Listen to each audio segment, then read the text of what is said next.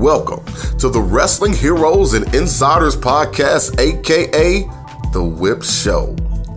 Your co-hosts, Deshaun Whip Dog Whipple and Devastating Daryl Pace, each and every week will bring in some of the top pro wrestlers from around the world.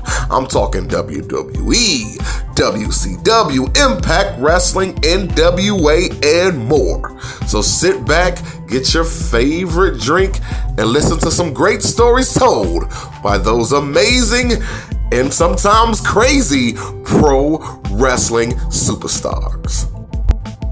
Welcome everybody to season 2 of the Wrestling Heroes and Insiders Podcast, aka The Whip Show. Are we back? You didn't think we were going to do just one season. Come on, man. We got new glasses, we got new haircuts, and we got new guests. You know what it is. I am Deshaun Whip Dog Whipple, and I am here with my partner. Hey, Devastating Daryl Pace, man. I'm looking forward to a brand new season, man. First season was fantastic. I know it's only bigger and better going forward. But one problem here, though, Deshaun, I'm trying to get things set in the studio for season 2, and we all got all kinds of trash and garbage around here. I need some help, man, clearing this place out. It's a mess. So we need to clean it up. Like if we knew a garbage man or something. Where can we find a garbage man?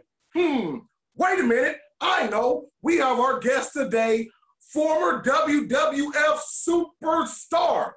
Can you guys give it up for Duke the Dumpster Droese? What's going on, man? Hey, guys. I appreciate you having me on the show. And did somebody say trash? I can take care of that for you. My God. Well, Duke, first and foremost, man, how you been doing, man? The pandemic and all this craziness going on, we were doing good around the country at first. Then it's been more spikes. So how you holding up, bro? Everything's going well here. I'm living in Middle Tennessee, and things are okay. We've been trying to get back to normal, I think, like most people. But, yeah, it was definitely a challenge, but it's all good, man. Hopefully this thing will blow over sooner than later. So, for sure. Now, I must say, apologize first and foremost. I might take a sip of the wine during the show. Hopefully that doesn't offend you, my brother. Not at all. Have at it, my friend. Well, first off, dude, once again, thanks for being on the show. But I want to start off right here, man. So I know you got your own podcast coming up, and you're actually working on it now, and we're going to talk about that. But you go live on Facebook, and I asked you a question on your Facebook Live about the character Duke the Dumpster Droese. Did that come from the WWF bag of gimmicks, or was that something you already started? But it looks like you actually were called the Garbage Man before that. So could you tell me a little bit about how that started, man? Yeah, I was wrestling down in Miami, Florida. That's where I grew up. And when I broke into the business when I was still in high school, and I started wrestling around. I had a bunch of different names. I wrestled as Mean Mike Casey. I wrestled one time at one tour I did. I was the Surfer Boy Harry Race, the nephew of Harley Race, which Harley didn't know anything about it. But then I came up with a name. I was in college at the University of Miami, and I was in a fraternity. One of my fraternity brothers came up to me with this name, Rocco Gibraltar, obviously named after the Rock of Gibraltar. And I thought that was such a cool name, so I just kind of stored it in the computer bank and remembered it for a later time.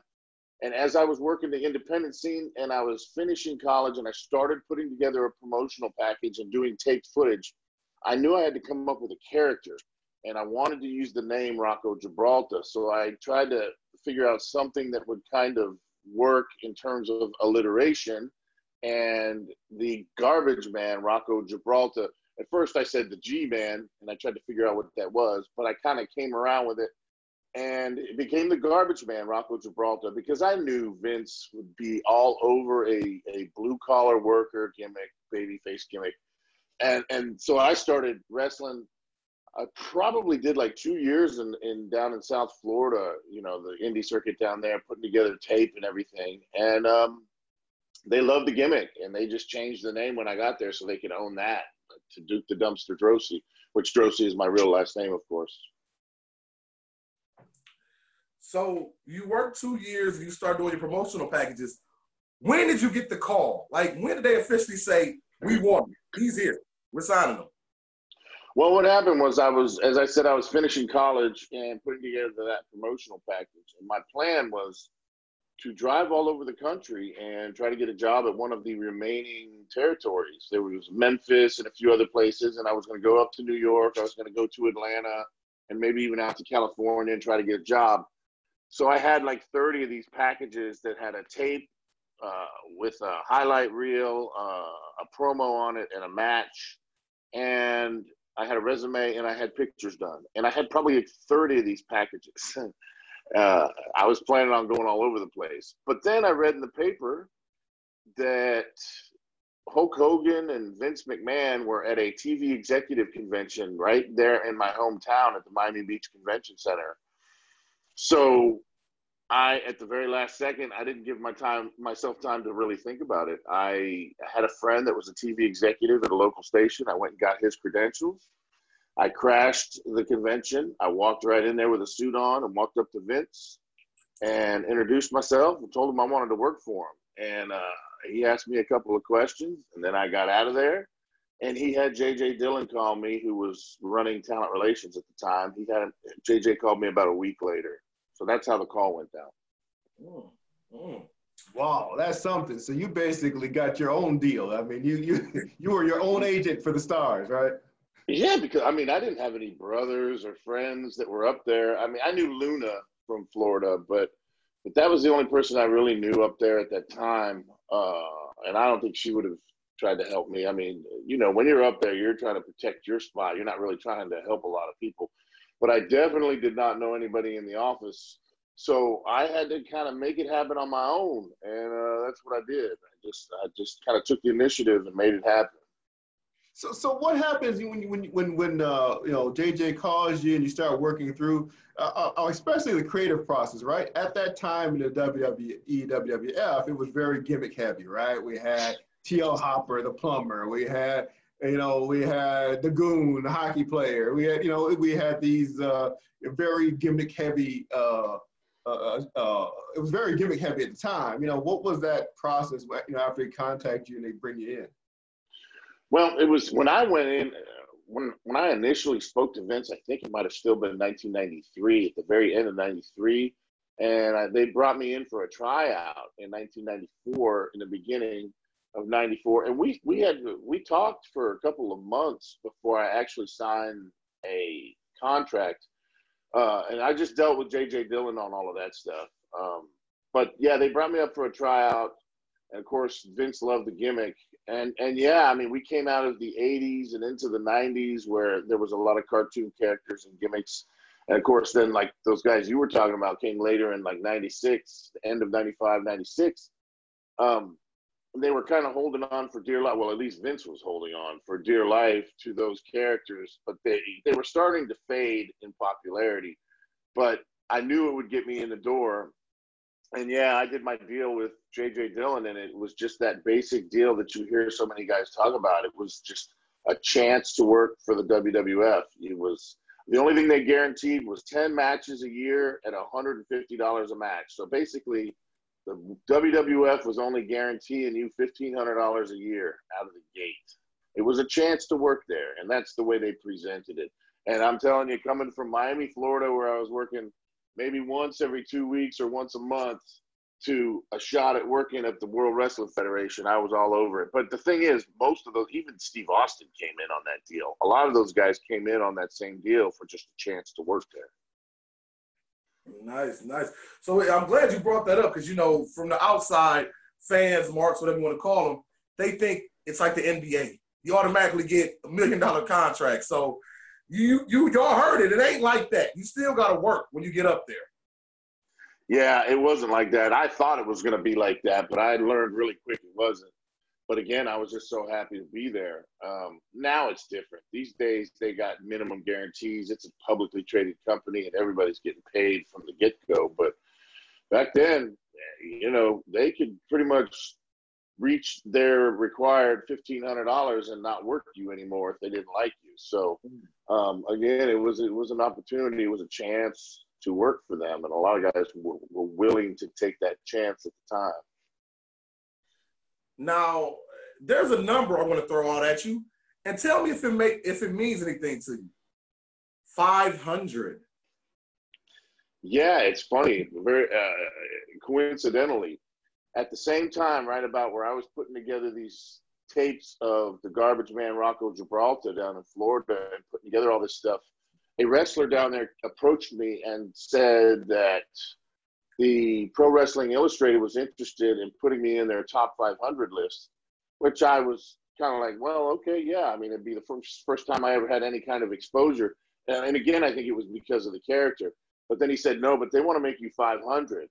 And I kind of looked at him funny. I was like, well, that's the last on the list. And he goes, yeah, but here's the thing. It's a gimmick. You know, one of the most memorable spots is always it's number 1 or number 500. So you're going to get that memorable 500 spot. So I said, yeah, sure. Sounds good. And they put me in as just the Garbage Man. They didn't even put in Rocco Gibraltar. And then right about that same time, I was pretty much walking up to Vince at that convention and getting a job.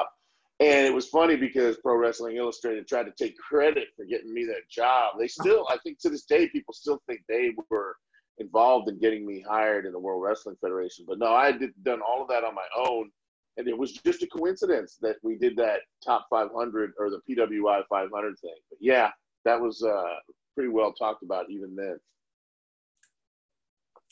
Well, when you got in there, man, they pretty much pushed you heavy. If I'm not mistaken, you were the first person to beat Triple H. And so when they were presenting what they were going to do with you, were you confident that you were going to go to the top? Well, I knew that I was probably the best coming out of South Florida at that time. I was getting over really well in Florida, and I knew I had a lot to offer.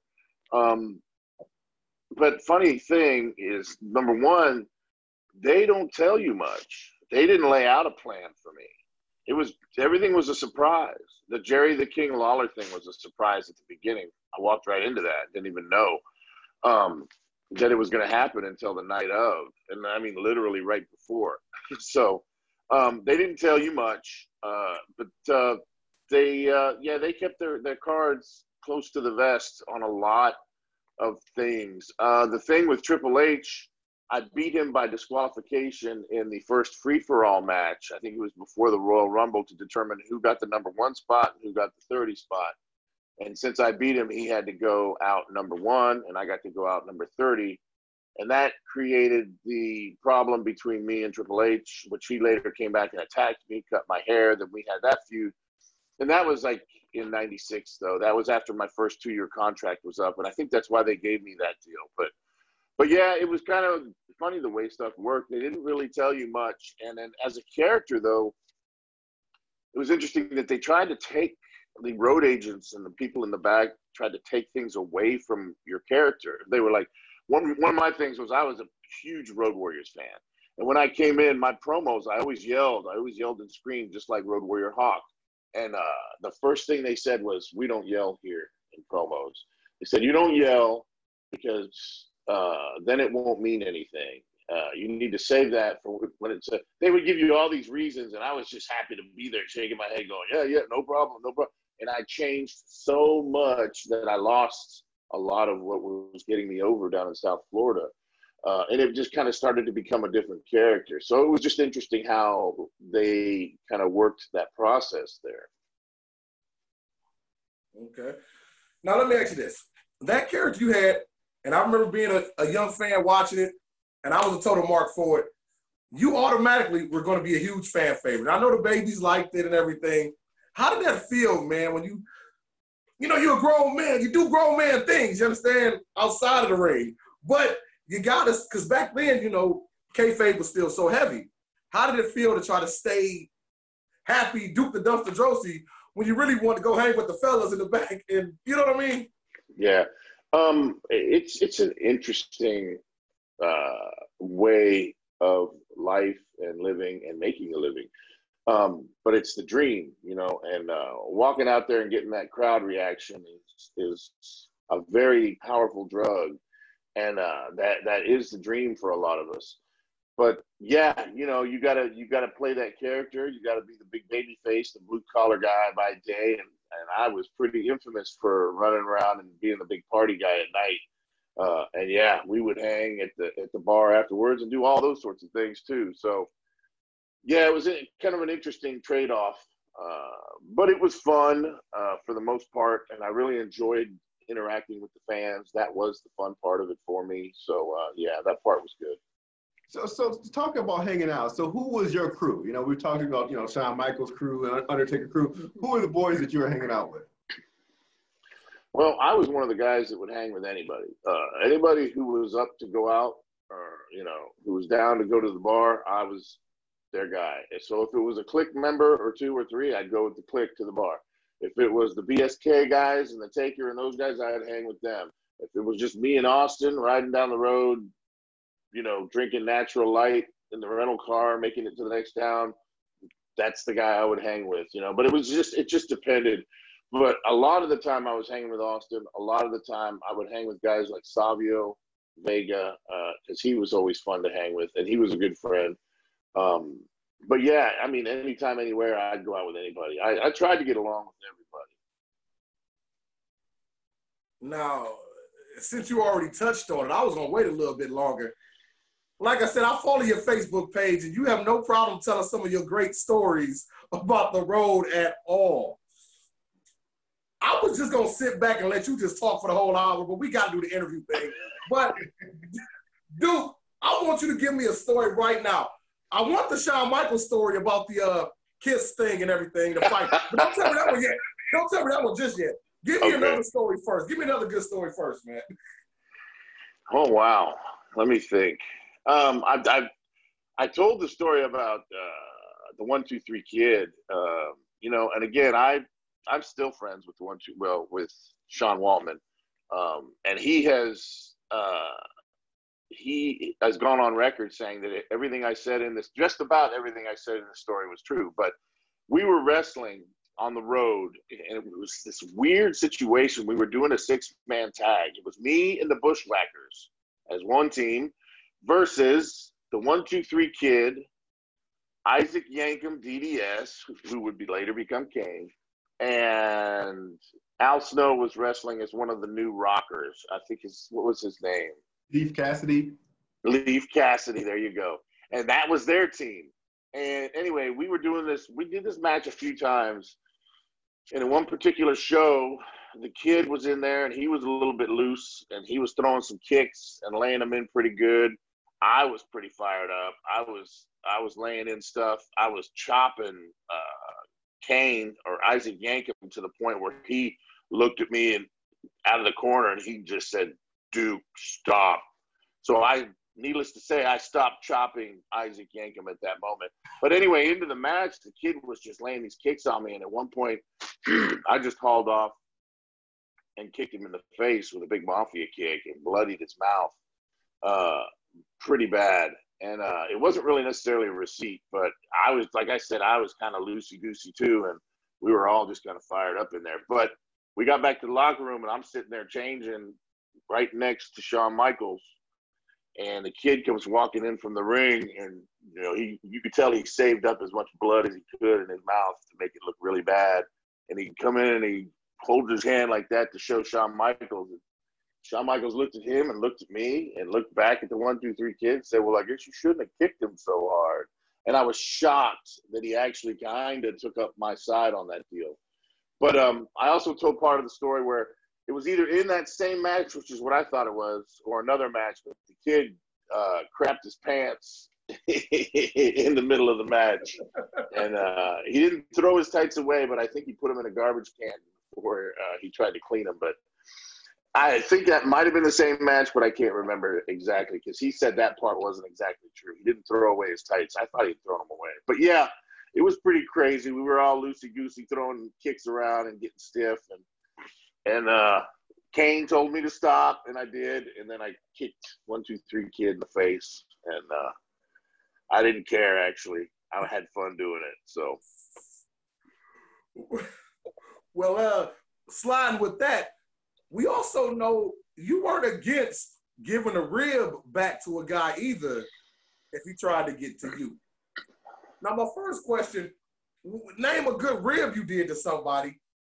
And then number two, with the way the world is now, you know, because I was an independent wrestler myself. Obviously, I didn't get to your level.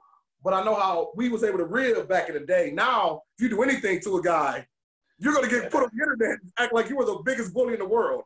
So, yeah, it's time to definitely change. You're right.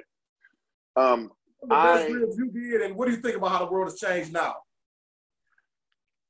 I think one of the best ribs I ever pulled, I called it a long distance, long-term rib because I did it several times to the same exact guy. And I wrote about this on my Facebook page a long time ago, but there's an unwritten rule. If you ever find a lock in a locker room that is unlocked, you grab it for future evil use. And I would always find these locks in different locker rooms, you know, and I would hold on to them and save them for later. And what inevitably would always happen is we would be out at the bar, and at some point in time, Henry Godwin, the hog farmer, would come walking up to my table, and he would be a few beers in. He'd be feeling good, and I would literally just sit there and smile at him and agree with what he was saying and talk to him. And at the same time, I'd be reaching my hand down and I would lock that lock on the back loop of like his brand new Air Jordans or whatever he was wearing. And I swear I must have done that at least 5 or 6 or 7 different times. And he would always come up the next day and go, "Did you put that lock?" I would always deny it, but I would put so many locks and he would have to cut them off. And just recently he told me he knew it was me all along, but yeah, that was one of those good long-term ribs. And it wasn't that bad. I mean, you know, it was kind of harmless. Maybe he had to cut his shoe a little bit. But other than that, it wasn't bad. There was a lot worse ribs. But yeah, and the second part of your question, yeah, it's changed a lot nowadays. You know, if you do anything, it can be construed as bullying or in some instances sexual harassment or whatever. You got to be very careful. You can't be running around pulling ribs on people anymore. As you're going around, as you're touring with the WWF, what were your favorite towns? What were the best places when you came in? It's like, oh man, it's party time tonight. Well, I'll tell you the one in the United States, the one place that was always good was the Northeast. We would fly into Newark, New Jersey. And when we flew into Newark, New Jersey, we would do the loop. We would do like Madison Square Garden, Nassau Coliseum. We'd go up to Philly, maybe to the Spectrum. Then we'd go maybe over to Scranton and Bethlehem, Pennsylvania, and come back down to Newark, New Jersey and fly out. But we would stay in Newark, New Jersey for all those days or all those nights at the Jetport Holiday Inn. And there was many a party that went down at the Jetport Holiday Inn. That place is legendary for the parties that used to go down with the pro wrestlers and the fans in that place. So that was probably my favorite place in the United States. And then anywhere in Germany in those days, see, because business was down in the United States, but it was huge in Germany, in Europe. And Germany was always fun, man. It was always sold out houses and they were always into it. So, and we always had fun out at the bars or at the hotel bars after the shows in Germany too. So it was fun. I'm glad you said that because me personally, I'm not sure about Daryl. I haven't done a whole lot of international travel, just a little bit. But you take a group of wrestlers that's going to have fun. So how do you have fun overseas? Do you just get one of the locals to take you to the bar? I mean, because everybody can't speak the language. How does that work, man? Well, I mean, most of the fans speak English, or we would always have people with us. And it just depends on the town. Some towns we would just stay. They would keep us. I mean, they would ride us around on buses, and they would put us up all in the same hotel. And they were usually nice hotels. You know, over in the States, we put ourselves in hotels, and we pay all those expenses and write them off on taxes. But over in Europe, overseas, the office pays for everything, so it's really nice. And a lot of times, the bar or the hotels have nice bars there. But also in certain towns, there's just bars or clubs that the boys know that we go to every time we're in that town. And the people are always expecting it, and the fans, sometimes the fans will take us there, or we'll take a taxi or whatever, or we'll walk. But you know, you always, it's kind of this thing where these places have been gone to so many times by the wrestlers that everybody knows about them. And it's just kind of a regular thing whenever you go to certain towns. What was the wildest fan interaction you ever were a part of? Wow. That's hard to. It depends. Take your time, baby. Take your time. Depends if it's PG or not.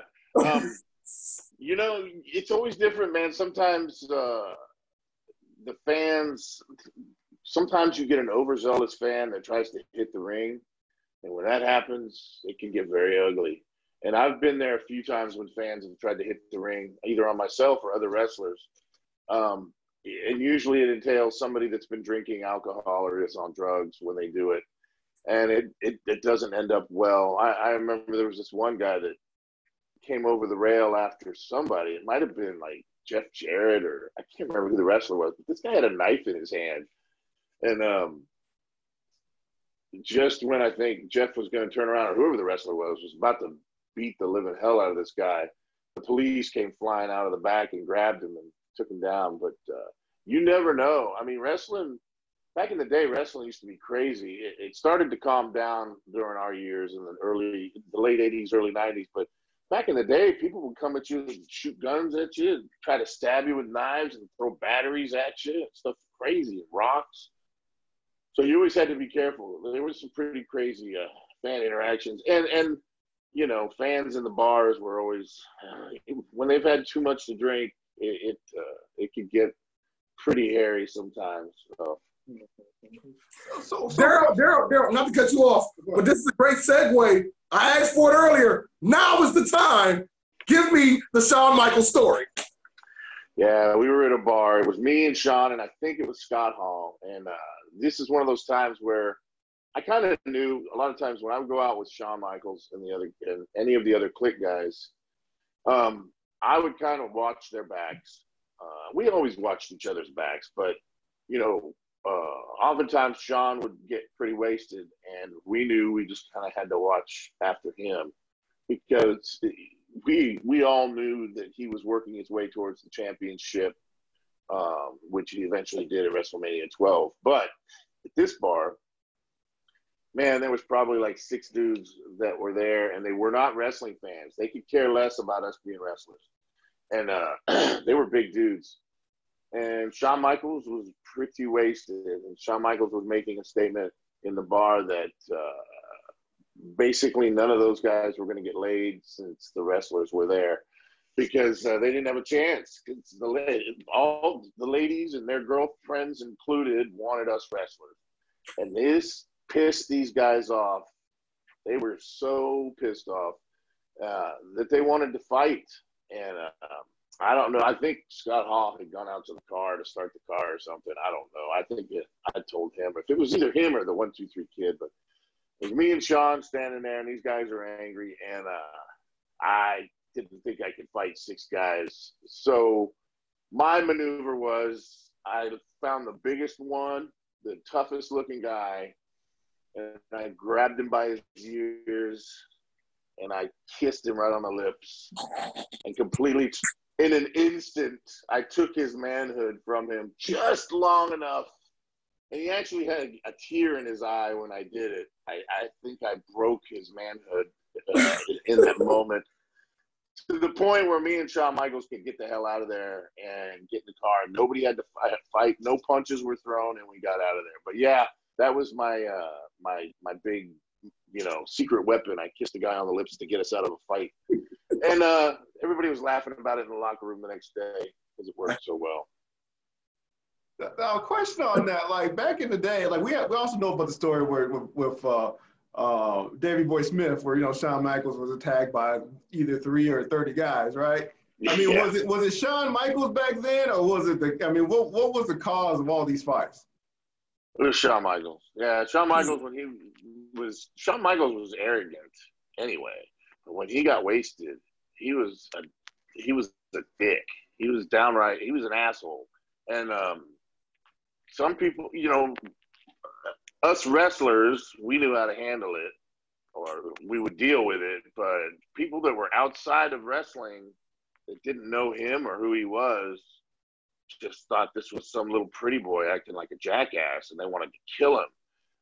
But I mean, that's probably why he was such a great heel for all those years.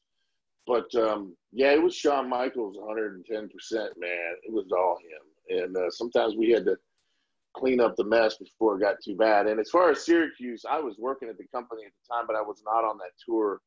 And I don't know exactly what happened. We heard several different stories, but who knows? And it surprises me that Davey Boy wasn't able to do more.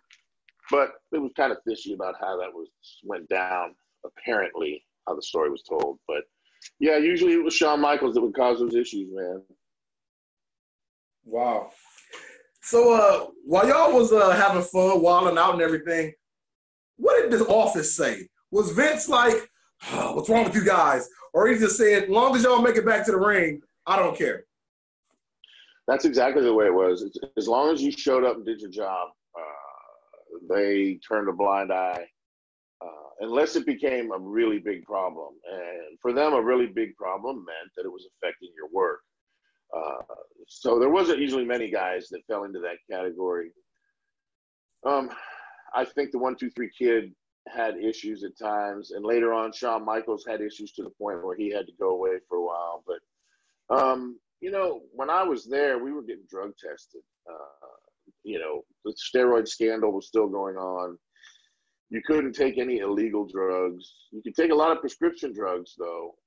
There was a loophole where as long as you wrote it on the drug test form, you didn't have to show them an actual prescription. So you could be getting prescription drugs anywhere and just taking them as long as you wrote it down.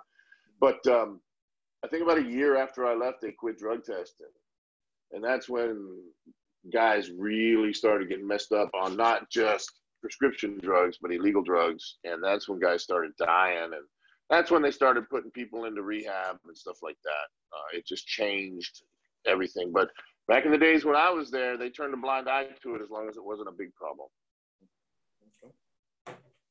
Now, to shift gears a little bit, I've always wondered, you kind of left right before the Attitude Era boom. What do you think you would have succeeded in the Attitude Era? And how would you have shifted the gimmick or totally changed it if you were there? I would have totally changed it. I would have just become Duke Droese. And maybe they would have called me the Duke. I don't know. But I would have just been Duke Droese, and I would have been a, you know, kind of a gray area heel babyface character, which is what everybody was becoming anyway. And had more of my own real personality involved in the character. I would have got rid of the cartoon character Garbage Man, definitely. And we were already talking about that. They just kept holding off, but my idea was to change just to Duke Droese and become a heel. And they were talking to me about turning heel. They had looked at me a little bit as a heel. They started to make some plans that kind of fell through a couple times. But I know in the Attitude Era, yeah, I would have definitely worked. Of course, I was doing a lot of drugs and a lot of drinking then too. So, and they quit drug testing. So as I look back, you know, I used to have a lot of regret that I wasn't there for all that money in the Attitude Era. But if I'm being realistic, if they weren't drug testing and I was as crazy as I was, it might have ended bad for me. I might have been one of the statistics, realistically speaking. So I don't know. It's kind of a hard question to really answer. But if I was there and in my right mind, I would have got over like gangbusters. Well, I feel. And I'll tell you, I wish he was there because I used to visualize in my head different characters that would have made it in Attitude Era. And I always saw, like you just said, that's actually how I pictured it myself, man. And a question, I want to add on to that because we had the Brawl for All, right? So I got two questions. It's two-parter. Number one, if that was going on when you were there, how well would you have done? And number two, for the people you work with, you know, we always hear about Haku and all that. Who are the baddest men you've ever worked with as far as the toughest men you've ever worked with? Well, if I was there during Brawl for All, I don't know if I would have even done it. There was a point when I was about 20 years old, I trained with a professional heavyweight boxer. And basically what I learned is that I could get punched in the face a lot. That's all I learned. But Yeah, I probably wouldn't have got involved in all that mess. But I don't know. They come to you with something like that, and your ego kicks in. Maybe I would have. Maybe I would have thought I could fight. Now, as far as toughest guys, man, as far as who I worked with, Henry Godwin was a tough dude. Just in terms of in the ring being tough, taking a beating and coming back. I worked with Vader. Vader was an interesting character. He would get overly excited and be stiff. He would work stiff with you, but you calm him down and he would be like a big teddy bear. But real raw, tough individuals. Bret Hart was a tough guy. Bob Holly was a tough guy. Henry Godwin was a tough guy. And not that they went out and got in bar fights or anything like that. Haku wasn't there when I was there, but I heard all the stories about him, and I believe all of them. One big rule is you don't mess with none of the Island Boys, ever. Especially if they've been drinking. You keep your distance. But, yeah, those were pretty much the toughest guys I knew of. Nice. Well, I gotta ask you, after you leave the WWE, WWF, WWE, whatever happens, did you ever contact WCW or anything like that, or you pretty much were just, I'm just gonna go back to my own thing on the independent circuit for a minute or whatever? I'll tell you what I did. I just one day went up. I moved up to Orlando for a while with a friend because I was going to pursue working for WCW. And the way that I went about that was one day at Nitro, I just showed up and walked in the locker room.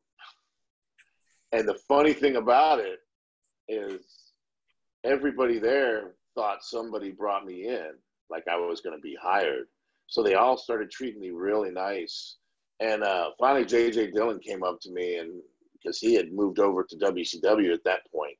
He left the WWF, and he was working in the office for WCW, and he gave me his card and said, call me and we're going to talk, and da-da-da-da.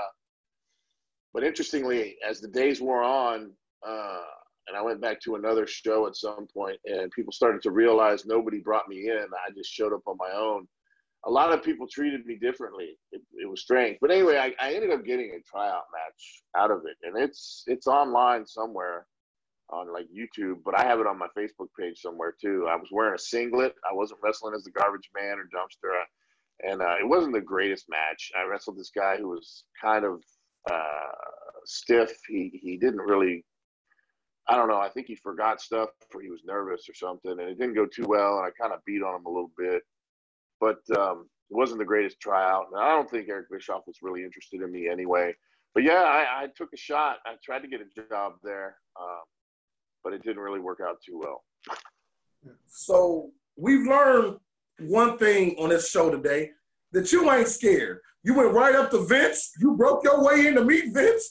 You just went to WCW. You didn't ask nobody. You just went in. Huh? Yeah, that's what I tell people. Yeah, I tell people all the time, man, if you want something, you've got to develop a plan and make it happen. You can't be scared. You can't sit back in the fear of the unknown, because then you're not going to do anything. You're going to be paralyzed.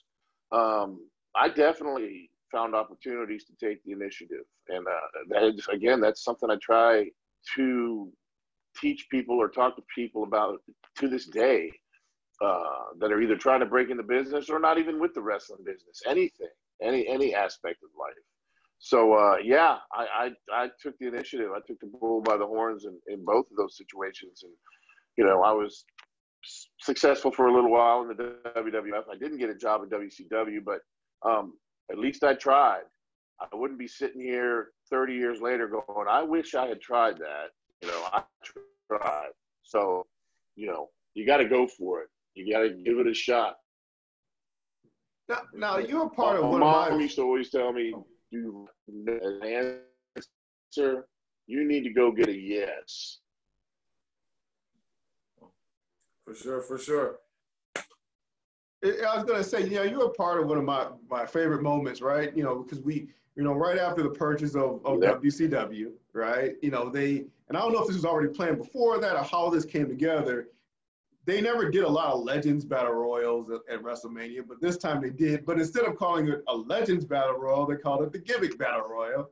And again, you came in at a time where there's lots of gimmicks and stuff going on. And surprisingly, when they do this thing, now this thing is, we've got legends, we got a mix of guys in this thing, but a lot of legends. Who showed up in that thing? It was you. What happened? How'd that come together? Well, I mean, at that point, I was working down in Florida back at the company that I had started with in Independence, Sunshine Wrestling Federation, that would later become Florida Championship Wrestling, not the developmental. I think Vince bought the name from them eventually and became the developmental for Vince in Florida for a while. But I was wrestling for those guys again. I had a ring. I was setting up their ring. I was training the guys in their school and wrestling for them. But anyway, I was in a pretty bad way as far as the drug use and alcohol use. And at one point, this guy that came up to me, and it was funny, it was the same guy that told me about the Pro Wrestling Illustrated Top 500.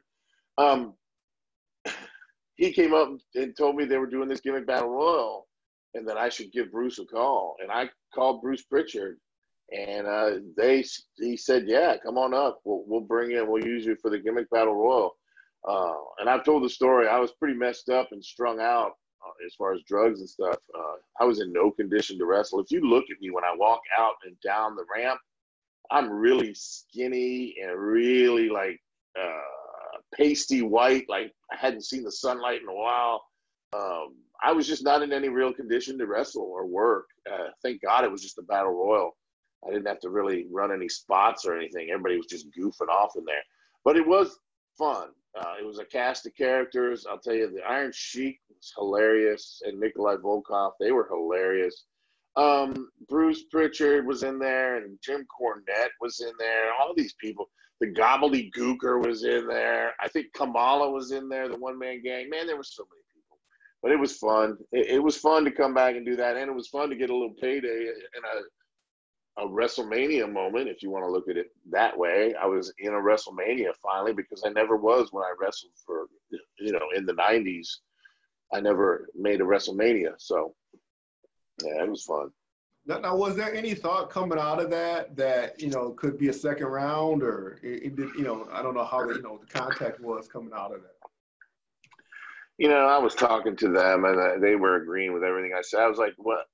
At that time, again, I was training people down in Miami, and I was talking to them about developing talent for them. They didn't have a developmental, and I wanted to kind of become some kind of a developmental for them. But again, I was in no condition to do any of that. I was definitely not in any condition to go back working for them. So, nothing really came of it. I didn't really expect anything.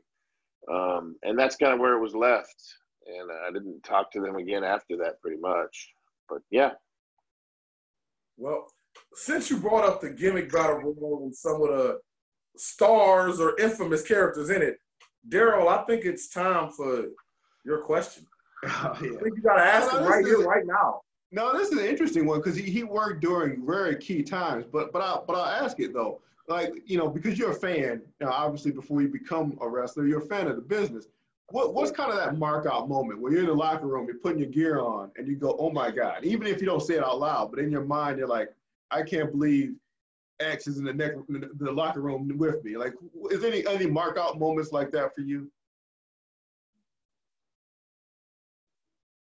Oh, I think he froze up. Hold on.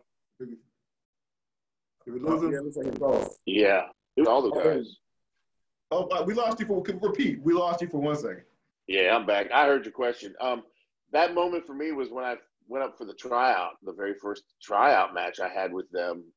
I was in awe. I was in this locker room with, Lex Luger, who I watched come up in Florida when I was growing up down there. Crush and Fatu were in there, and Bam Bam Bigelow, and of course Shawn Michaels and Razor Ramon, Scott Hall. I wrestled him back when I was like 18 or 19 years old in a job match in the Florida territory, championship wrestling from Florida right before the Crockett's ended. So I knew some of these guys and of these guys And I just remember sitting in the locker room, wow, I feel like I actually have made it. I'm in here with these guys that I've idolized all these years growing up and coming up in the business, and now I'm part of the same locker room. So, yeah, that was a great moment. For sure, for sure. Well, we're not going to keep you here all afternoon, all evening, but I do want to say this. You just talked about training guys. We see the business now. First of all, do you watch it now? And what would you recommend to some of the guys now trying to be superstars in the world of pro wrestling? I do not watch the wrestling business or the product now. If something happens that everybody is talking about, if I catch like people talking about social media and some of the wrestling groups, I will go to YouTube and watch it to see if it's something that's interesting to me. But for the most part, I don't watch the wrestling business currently. People have always asked me why, and I always say the same thing. It's because it's the same storylines rehashed over and over and over again. They just plug in new names. So there's really no surprises in that respect. That's kind of the way the wrestling business is. So I do not watch it. But as far as advice, I've always said the same thing. If you're going to get into the wrestling business, become well-rounded and learn everything about every aspect of the business. So if you have a limited time at investing talent, you have something to fall back on, and you can still be in the business in some other capacity.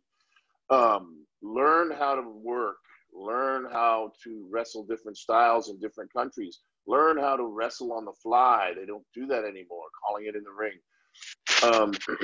Those are all important. Learn about television production, learn about how deals are made, learn about pay-per-view buy rates and how the money is made and how the money is distributed.